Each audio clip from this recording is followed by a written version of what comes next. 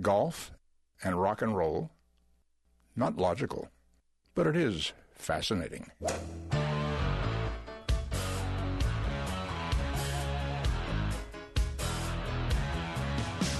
Laying down that big old fairway. Don't want no hackers to get in my way. The boys and me got a big Nassau going. We were born to drive. It's the Golf Insiders, giving you the inside scoop on all things golf. Now, here are your Golf Insiders on 740 The Game. I love to play. Hey, bring me another bucket of balls. We love it. And turn on the lights. I love to play. Hello, Orlando. You're listening to the Golf Insiders, taking you home on the fairways of I-4. In the house, Holly G, along with the best caddy on the planet, Rich B. Fairways are a little wet out there. Take it easy. Sit back and listen to us. Just have a little Caddyshack talk. On the tee with Holly G and Rich B. We'll take you home. Easy down I-4. It's bumpa-to-bumpa all the way, both directions. So slow down, relax. We'll take you home here on the Golf Insiders. Hats off to Patrick Reed. Big win on Sunday at the Wyndham. Rich B, what a clutch playoff. Hey, what was the most memorable thing about that? The whole thing. His wife caddying. Yes. I knew you would go there. Man, that golf bag bigger than her. I don't know how the heck she could carry that thing, but just a fantastic playoff between Patrick Reed and Jordan Spieth, Jordan Spieth, wow, that kid can play. Tied it up with some great birdies on 13, 14, 15, and I believe 17. And, when they were standing on the tee at 18, you probably would have thought advantage Jordan after his win at the John Deere. And he pulls it bad left into the trees, but manages to get it out of there and up on the green and makes a 30-footer for par, flips it back onto Reed to make the birdie, and he just misses it.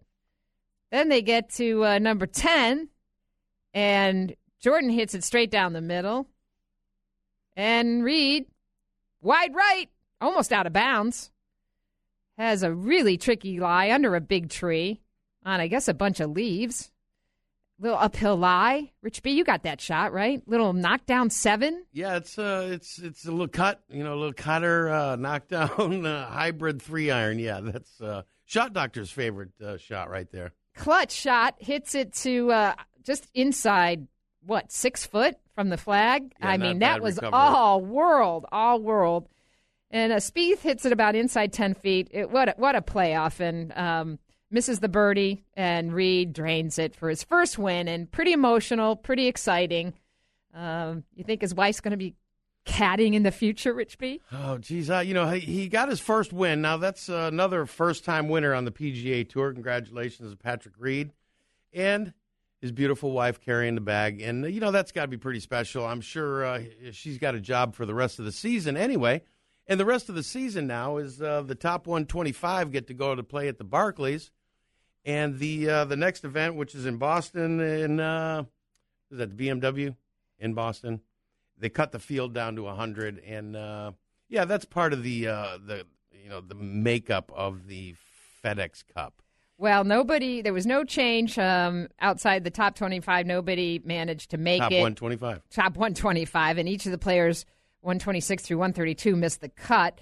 So there was no change as far as that. Anybody that was on the bubble, but big stuff for Patrick Reed. This will get him into the Masters next year. Just obviously, as we've talked about all season long, changes this guy's schedule, changes his eligibility into variety of tournaments, and just again another great young player. It's been quite a season, and so we move on. Now we're into the playoffs, and what do you think, Rich B? Well, speaking of great young players, Holly, they did have the Amateur Championship as well this weekend. Yes, so it was a trifecta of golf.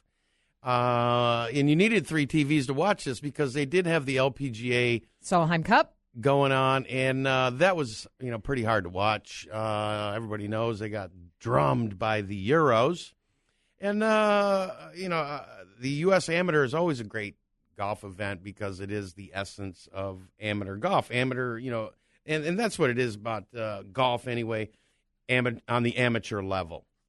And you played at the Senior PNC Professional National Club Championship. Yes. Out at Reunion. Yes. 2-day event? Yes. How many players? I believe there was 50. 50. Maybe 53 or something like that. Strong showing. And they had 7 spots, and I wasn't one of them. For the national? Yes. So that's the qualifier? Yeah, you get to go up to like Washington and play in another qualifier to get into the PGA Senior event next year. So hats off to the guys that made it, and it wasn't me. Not one of your better. No, you know what? And I figured, this game takes a lot of commitment. It takes a lot of practice. It takes a lot of play. You got to play at a very high level all the time. Just like we were saying about Rod Perry last week when we had him on the show over from Port Orange. After making it into the PGA Championship, he won the National PNC this past June, and it really gives you some appreciation, right? What it takes to get there, and he's done it back-to-back times. Yeah, that's a lot of good golf being played there. You cannot, mess around here at all. This is, a lot of, practice. I mean, the dedication is, it's immense. I was playing a little good golf on Sunday, There Rich we B. go. I was waiting for you to get there. Playing out at Eagle Dunes. 3 tap-in birdies Holly G had. And my group turned to me and said, "You're Duffnering. You're absolutely Duffnering out here." Did we start something? I think we did. You're backing the ball up 10 feet to a But the a little difference tap was in? then I backed it up with a couple of bogeys on top of the birdies. You didn't and, verify those birdies? I won't be changing my day job anytime soon, but beautiful, beautiful greens out at Eagle Dunes, and it's a great golf course. How about you, buddy? Yeah, played Hunters Creek. Great layout. The creek is still there, and come on down to the Hunters Creek Golf Club there in beautiful South Orlando.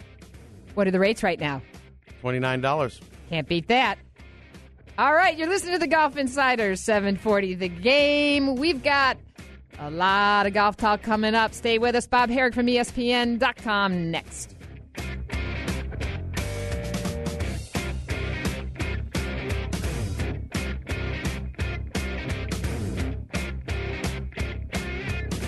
Quite an impact, actually, when he sank that 3-iron and hit me in the back of the head. I can't believe I'm into this.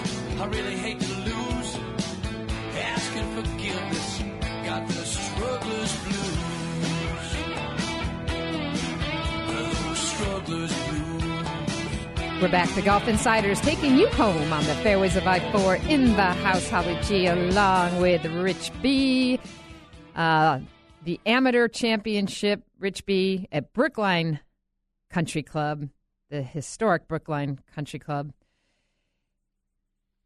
Matthew Fitzpatrick, 18 of England, curled in a par putt on the 33rd hole to clinch it 4-3 over Oliver Goss of Australia. First Englishman since 1911 to hoist the Havmeyer Trophy as U.S. Amateur champion. So great for amateur golf, but no Americans in the mix.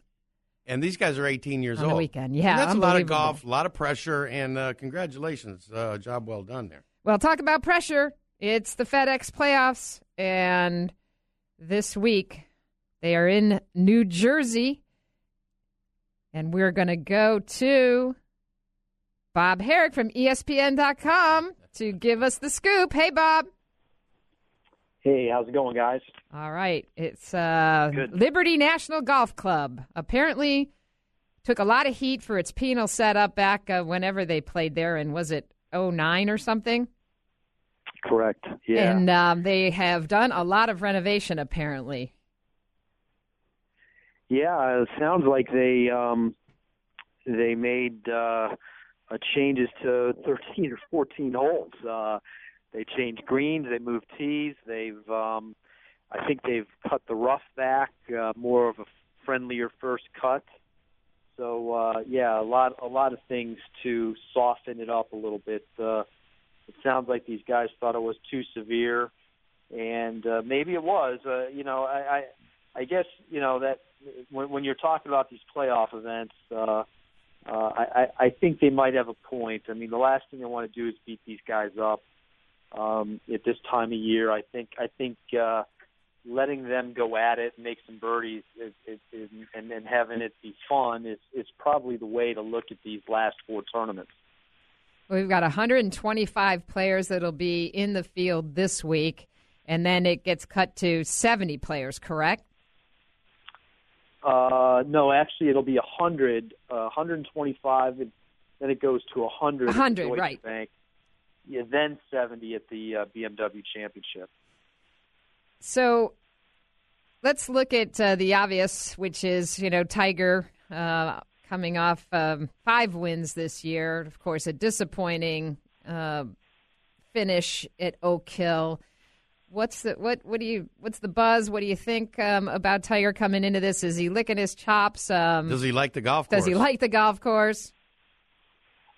Well, he didn't really care for it much in 2009, but he did tie for second. Finished a shot back in that year, and that was coming off a very, very disappointing loss at the PGA Championship just 2 weeks prior. He did say today that he had an issue with his neck. Another bad hotel bed. What's up with this? Yeah, in his for his back 9 of the Pro-Am today, he didn't hit any full shots. So he said he'd be fine, but you kind of wonder how that might play in. I have a hard time gauging how much this all matters to him. I think what he cares about is if he's playing in a tournament, he wants to win it.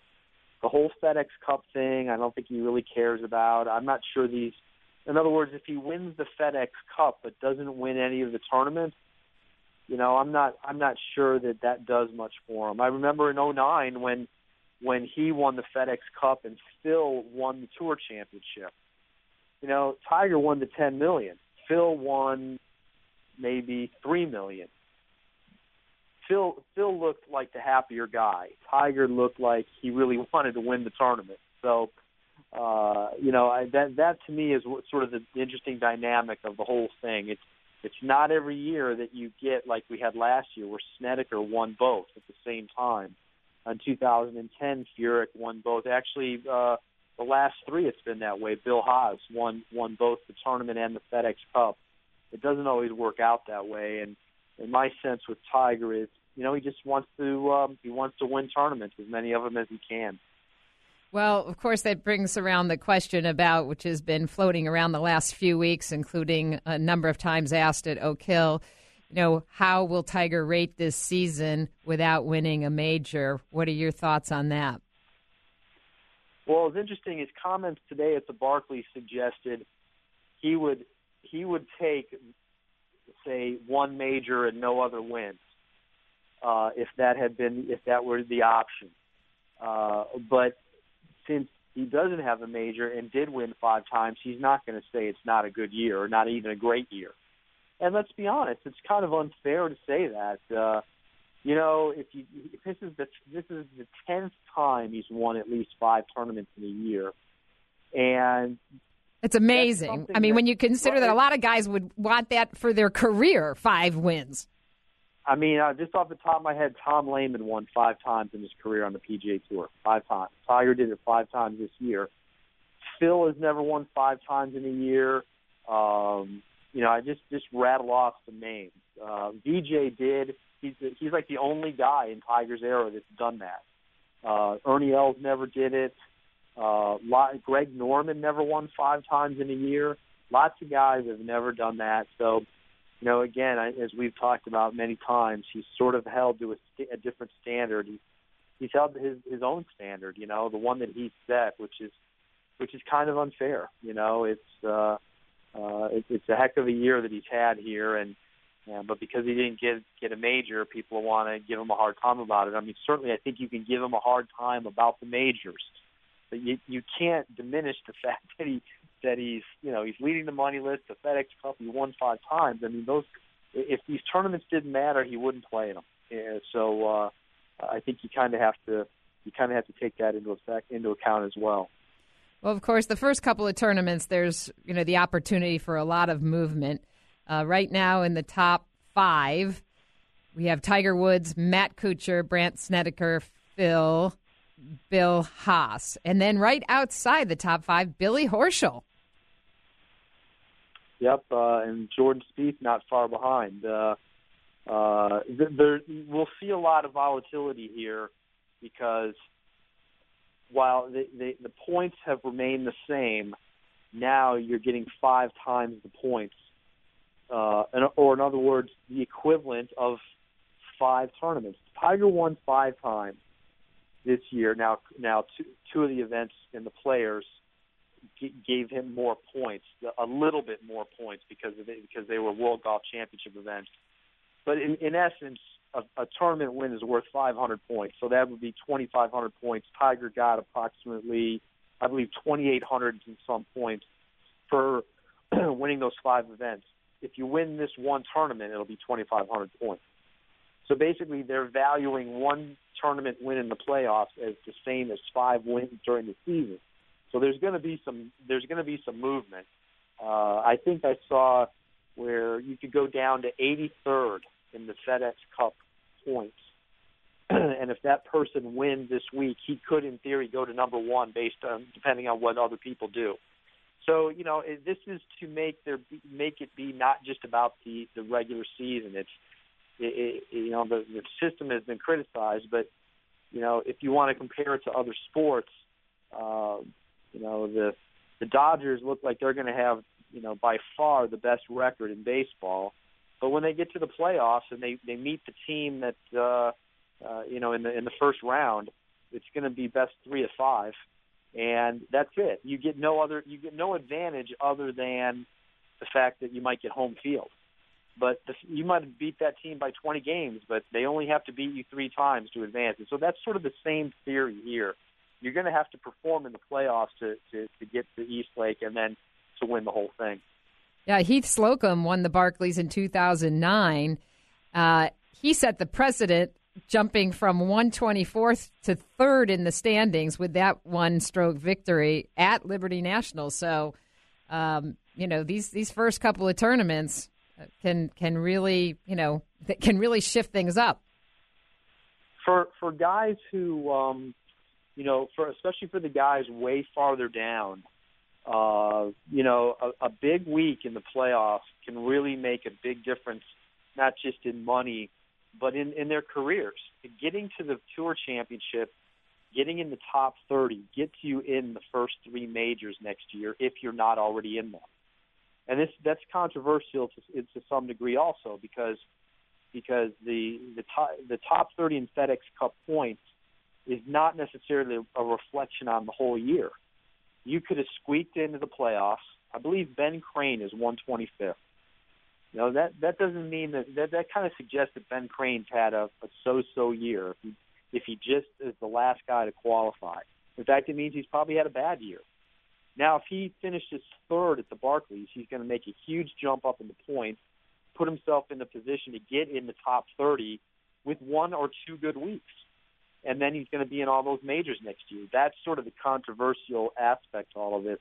But yet, for the guys who can take advantage of it, those are the rules, and it's obviously a great thing that sits out there for them. And it's way more than just the money that they're playing for, but also major championship opportunities. Well, that's pretty impressive that they have 4 tournaments in a row that everybody's going to play in, basically. Start and the points are a lot, and they're playing for a lot of money, and they've got everyone's attention here for the next 4 weeks. That to me is the number one positive about the FedEx Cup playoffs. We could quibble about the points and how they're distributed, and like last year, Rory won 2 of the playoff events but didn't win the FedEx Cup. That can be debated. But the beautiful thing is we've got all these guys playing right now, and they wouldn't be otherwise. Before the FedEx Cup began in 2007, everybody scattered after the PGA Championship. Tiger, Phil, those guys sometimes didn't show up again until the Tour Championship, if at all. They saw this as golf's dead period, and they took off. Now they're playing these 4 tournaments, and then I think we kind of all understand that after the President's Cup in early October, it's up to everybody to do what they please, and if they don't want to play, great. We kind of understand that golf then really does take a back seat. Even though the new schedule is going to begin and there's going to be tournaments that count, it's when we understand the big guys aren't going to play much. And we can have a pseudo off-season, and I think that's fine. But right now, we got all these guys playing, and I think that's cool.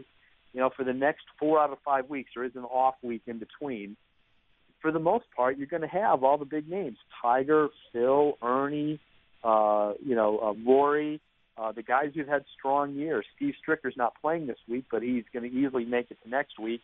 Dustin Johnson, Bubba Watson, all these guys are going to be around playing, and that's good for golf. I don't see how that is a bad thing. Does it mean much in the overall scheme of things? Probably not, but it still is. To me, it beats the alternative, which is trying to have a semblance of a golf tour with none of the top players ever playing. We're talking to Bob Harig from ESPN.com. Bob, so, taking this tournament alone, who are you looking at in terms of the weekend? Well, I think there's a chance for a lot of these guys. Do you have your dartboard up, and have you started throwing? Yeah, it's tough. When we are talking about a very, very impressive field, and it's basically everybody who played at the say like in the Players Championship, save for a few guys, because it's obviously not going to have the international players who are not PGA Tour members. They can't compete. You have to be a tour member to do it. But there's the dynamic too of the course not being that familiar to guys. There's guys who haven't played it, but it's in terms of guys who I like. Tiger had some good experience on the course.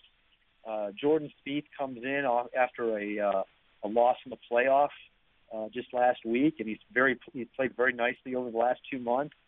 I kind of like to win. I picked for our picks this week on ESPN.com. I picked Webb Simpson just because he hasn't won this year. He actually played well here in 2009, played well in the playoffs the last few years, and actually was pretty good the last 2 weeks. Had a decent run at the PGA and at the Wyndham. So I'm going with the 2012 U.S. Open champion. You guys all know how my picks pan out typically. But, that's who I'm going with. Before we let you go, given how Jordan, has been playing, do you think Freddie's eyeing him for a captain's pick for the President's Cup?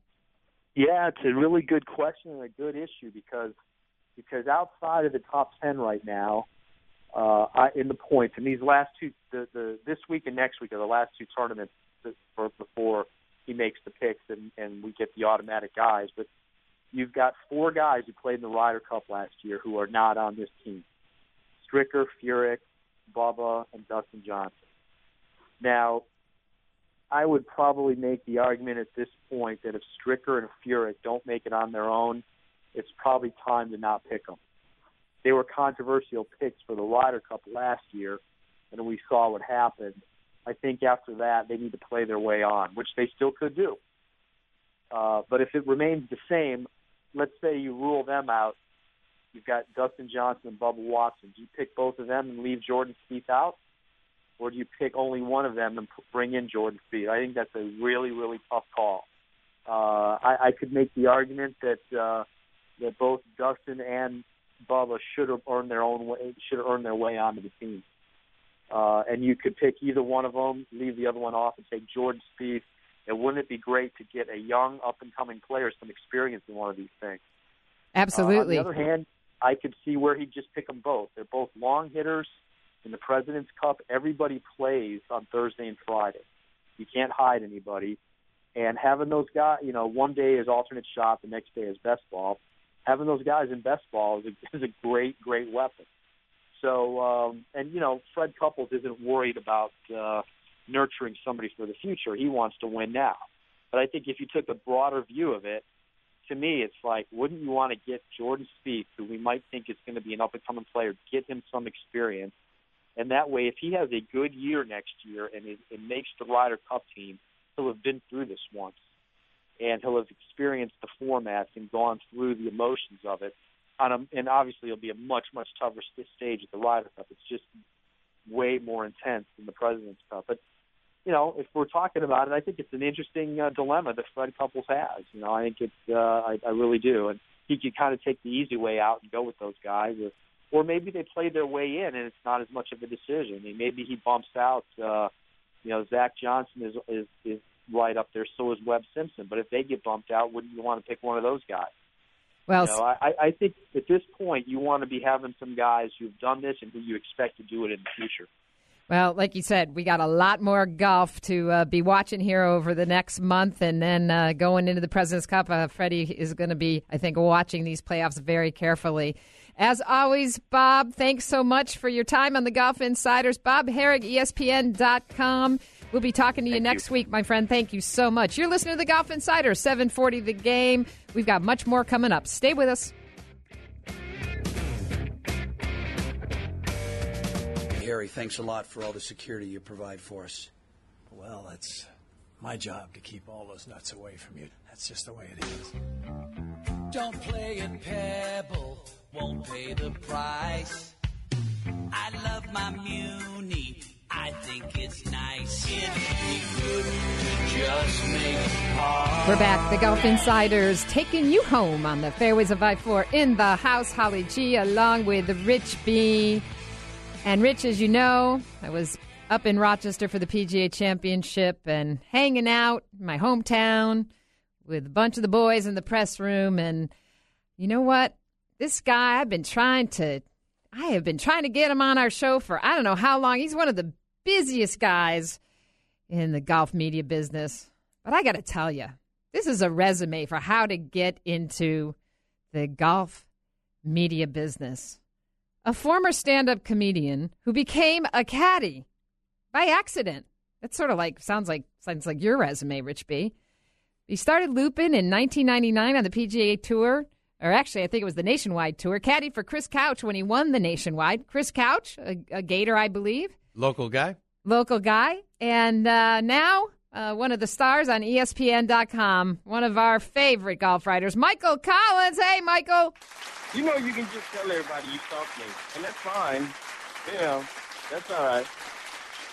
And I had to take you out of the golf course and, show you a few shots, didn't I? You gave me a little beating, but that's all right. My wounds have healed, and that's fine. And I don't know if I would say my journey into the golf media would be a path I'd recommend people follow. When I first started working for ESPN, they wanted to give me the title senior golf writer, and I had to explain to them that I failed high school English and never went to college. So I wouldn't want to put a slight on to the real and true educated golf writers, even though, I do write some stuff and people enjoy it, but I'm just a senior golf analyst and a guy who kind of found his way into golf and fell in love and now get paid to do what I love, which is awesome. It is one of the fastest typers with only his index fingers. I'm telling you, watching you blog, Michael, for however bazillion hours that you were online at the championship was pretty impressive.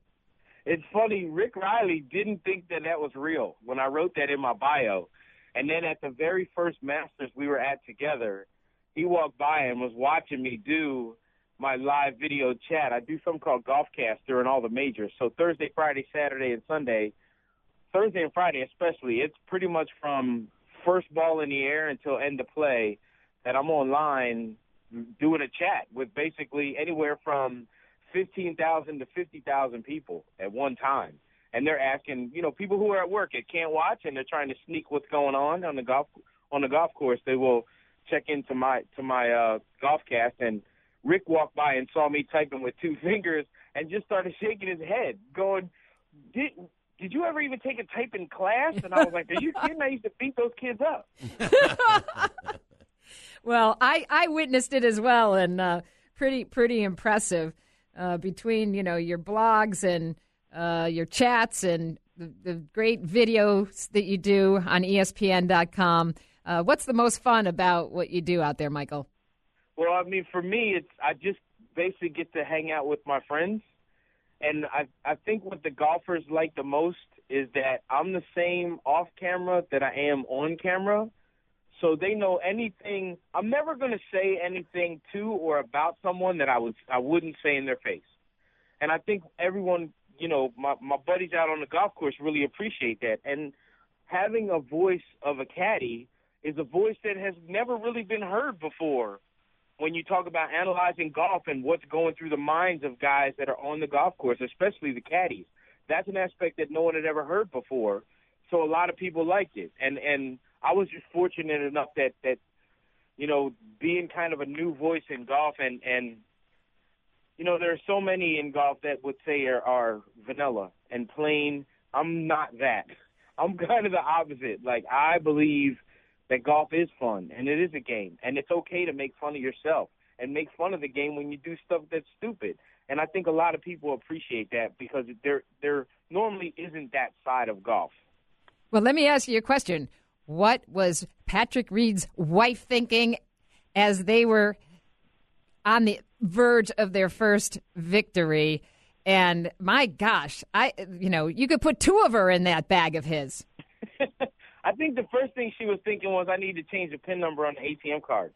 Yeah, no doubt. That little 10% for the caddy win thing, that's just not going to fly with me right there. So, I mean, it's funny. All my buddies that I talk to, like, I got my win on the Nationwide Tour, which is now the Web.com Tour, with Couchy at the Tour Championship. But every guy that I talk to on the PGA Tour says that you kind of don't realize what's going on out there. You don't really think about it because you're focused so much on what your guy is doing on the golf course that it's hard to kind of go to stand on the 18th tee and look around and go, oh my gosh, we're about to win, or we're going to get this great big check, or like, it's hard to see that. So you're so focused on what's going on, you almost lose that moment, at least the first time. Well, and absolutely. I mean, it sounds like, she's a good golfer as well. They practice and play together. She's truly a member of, of the team there, and that, she's really helped them get to this next level.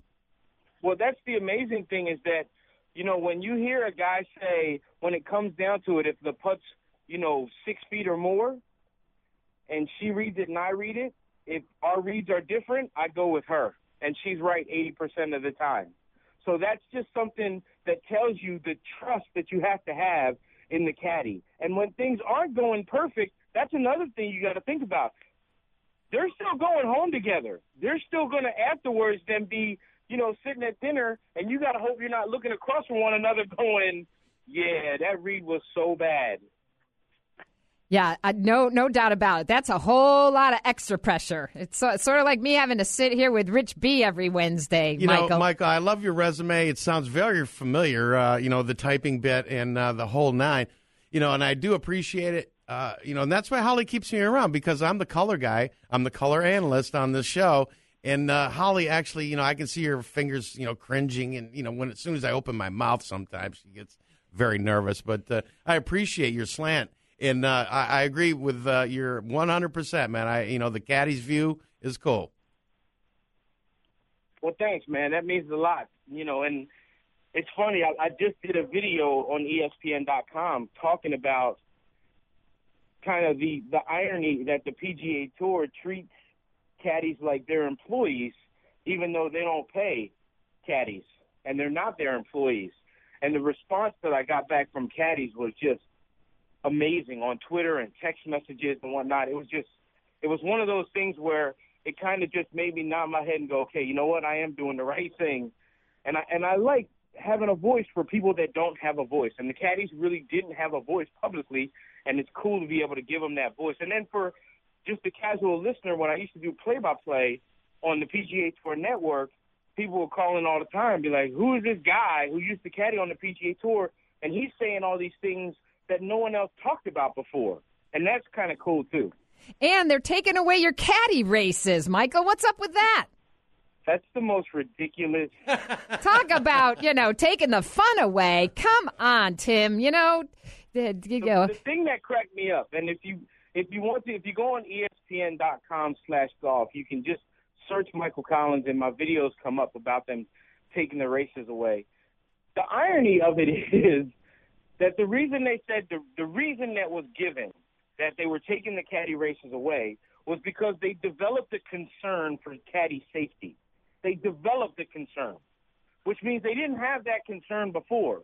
But caddies now running 150 yards, they're suddenly concerned about caddies' health, which is ironic because the caddies are given a stipend for health insurance money, which is $2,000. And that money then is before taxes. So $1,200 after taxes. Now, if you're married and have 2 kids, you know how much $1,200 is going to get you worth of health insurance? It ain't pretty. Maybe a month. And you ain't getting health or you're not getting dental or eye care with that either. So if these guys are so concerned with the health of caddies and concerned with the safety, then how come there's no caddy pension fund? Did you know that? There's no caddy pension fund. So the guys that are making $100 million are then, after they're done playing, going to get another check for $1 million a month, as compared to the guys who are required to be there and not employees, technically employees from the PGA Tour. They're not getting anything. So these guys, once they shut it down, have nothing. They got nothing, and some of them die penniless and alone. And they're going to talk about you're concerned? Come on. That's a smoke screen, and that's where I call bull. I'll tell you what, Michael, that could be a whole nother hour here. This guy's good. We got to have him back. Definitely. We absolutely will. He's really a breath of fresh air on ESPN.com. Michael Collins, thank you so much. We will have you back on real soon. Anytime. And we can actually talk golf next time. We can talk about what's going on the course. We will, buddy. Thanks so much. You're listening to the Golf Insider, 740 The Game. Stay with us. We are wrapping things up here. We'll be right back. Well, I don't want to take all the credit for their talent, but first I had to teach them to play golf. Then I had to teach them to sing, and then I taught them to play various instruments, none of which they do very well. I want my dream. Yeah, really not so lean and mean. I got good. We're back. The Golf Insider is taking you home on the fairways of I-4, wrapping up an hour of intelligent golf talk. Rich B, we spoke to this guy last week from Global Golf Post. He was at the Solheim Cup, watching every minute of it, reporting on all the great matches, and boy, the Europeans really spanked the USA 18 points to 10 points, and but we got to see some great play and some new rising stars, both on the American team as well as the European squad. And we're going to go to Steve Eubanks to give us the wrap-up. Hey, Steve. How are you, Holly? Awesome. Hey, sorry we ran a little long here. We got about 5 minutes. There's so much we could talk about. But just, give us your thoughts on what went down on Sunday and how great the Europeans played. Well, I got to tell you, obviously there are going to be a lot of sort of post-mortems on what happened to the American team and how the European team did so well. But it's quite frankly, it's very simple. They made the putts down the stretch that they needed to. Now, you can call that closing, you can call that guts, you can call that whatever you want to call it. But there were a lot of matches where the U.S. either led or they were all square on the 15th hole, and they lost the majority of them. So, I don't know what that says, but they were not able to play 16, 17, and 18 the way the Europeans were throughout the course of the week. Absolutely agree. And, really impressive, some of those matches. Of course, Anna Nordquist beating out, Stacey Lewis, not playing, I think, one of her, best matches. And then you had the, just the new young players on the European side. Just give us some sense of how some of these girls played. I got to tell you, my new favorite player is Charlie Hall. I mean, she plays the game so naturally. I mean, when you're out there, it's as if there's nothing technical about it. There's nothing really that you can tell doesn't have any swing thoughts. She stands up there and says, "Okay, I need to get the ball from here to there," and she does it. And I think it's wonderful. I think it's wonderful to see. I think the dynamic that she brings to the game, she's just so vibrant and happy and really is a great natural talent. It reminds me a lot of when Rory McIlroy first burst out on the scene. I mean, there was a lot of God-given ability there. And you have the same with Charlie. I think that the great thing about Charlie, too, is her father doesn't play golf. So there hasn't been a lot of pressure. There hasn't been a lot of expectations. She's just a kid who loved it and went out and learned how to play. Yeah, she was very impressive. And then Caroline Hedwall going 5-0 and having that great match against Michelle Wie. I mean, she's the tiger in that team moving forward. Boy, she really is, isn't she? And I mean, I think it was almost a classic sense of this had to come down to her putt.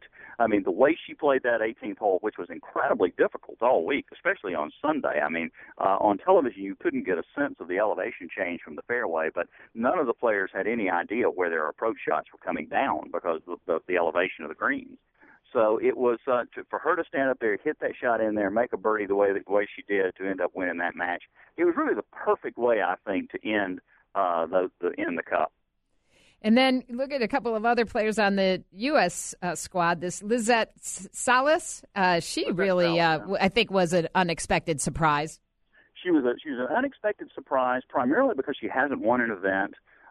There was a lot of questions. I mean, she's had some great play. She's had a lot of top 10 finishes. Everybody knew she was a good player, but there was always a sense of, look, this is a person who hasn't won. How are they going to respond to a Solheim Cup pressure? She did extraordinarily well, but I have to tell you, Holly, the biggest surprise for me was a girl that I hadn't thought about for a second prior to these matches, and that was Jarena Pillar, who, I mean, I don't know if anybody knows anything about her. She was the longest hitter in these matches by a mile.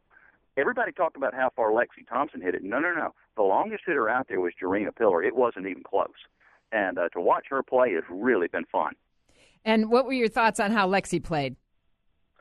Lexi's got to work on her putting. Obviously, there's a lot of pressure being in this situation, and she's very young. But usually you're a better putter when you're young than you are when you're older. So I'm kind of hoping that she can spend enough time around the greens so that the short game ends up matching up with the long game. And when it does, she's going to be a world beater. Overall, how would you rate the Solheim Cup? We won't even go into the officiating thing. We don't have time. But, how were the crowds out there? How was Denver? It was fantastic. I would put it Ryder Cup as 110,000 people for the week. That was almost comparable with what we had in Chicago. Wow, that's very impressive because obviously people coming from from all parts of the country as well as all parts of Europe. So was it pretty balanced? Did the Europeans have a lot of crowd support? But given that it was in Denver, yes, I think that it was as you would expect, a predominantly American crowd, predominantly hometown crowd, but a lot of very loud, vocal Europeans out there. And what were the comments on of Meg Mallon in the press room in terms of now what do they look for in 2015? Magnanimous as always. Meg's one of the nicest people in our game. I think she really felt as though, even though she was disappointed in not winning, that this would go a long way toward elevating the women's game in Europe, and I think she's right on that front. Obviously, she was very pleased with a lot of the young talent, and she thinks it's going to just get younger as the years go on.